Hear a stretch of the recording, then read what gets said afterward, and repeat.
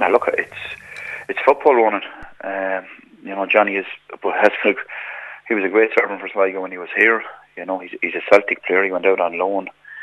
The fact that he's probably going to put out on loan again is for Johnny's development, and I suppose everybody would like to see him back in Sligo. But I suppose from a Celtic point of view, they're looking at Shamrock Rovers are going to be playing in Europe.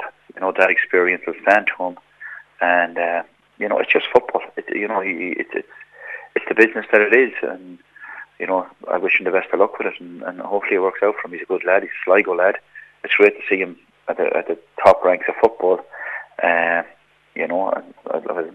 suppose everybody would love to see him back at Sligo, but at the moment he has to look after his own profession. And I suppose Sligo Rovers fans themselves, they'll be disappointed with the news. I suppose, as you mentioned there, though, I suppose he only has one career, and I suppose from a Sligo Rovers point of view, would you say this is a kick in the teeth? No, I don't think so. I think we've got to be realistic.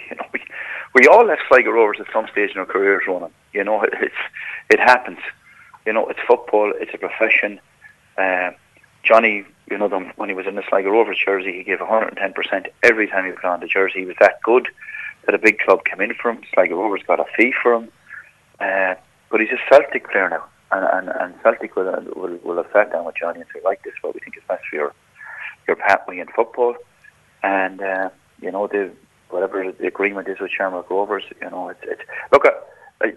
I hope the lad does really well. I think he's a good lad.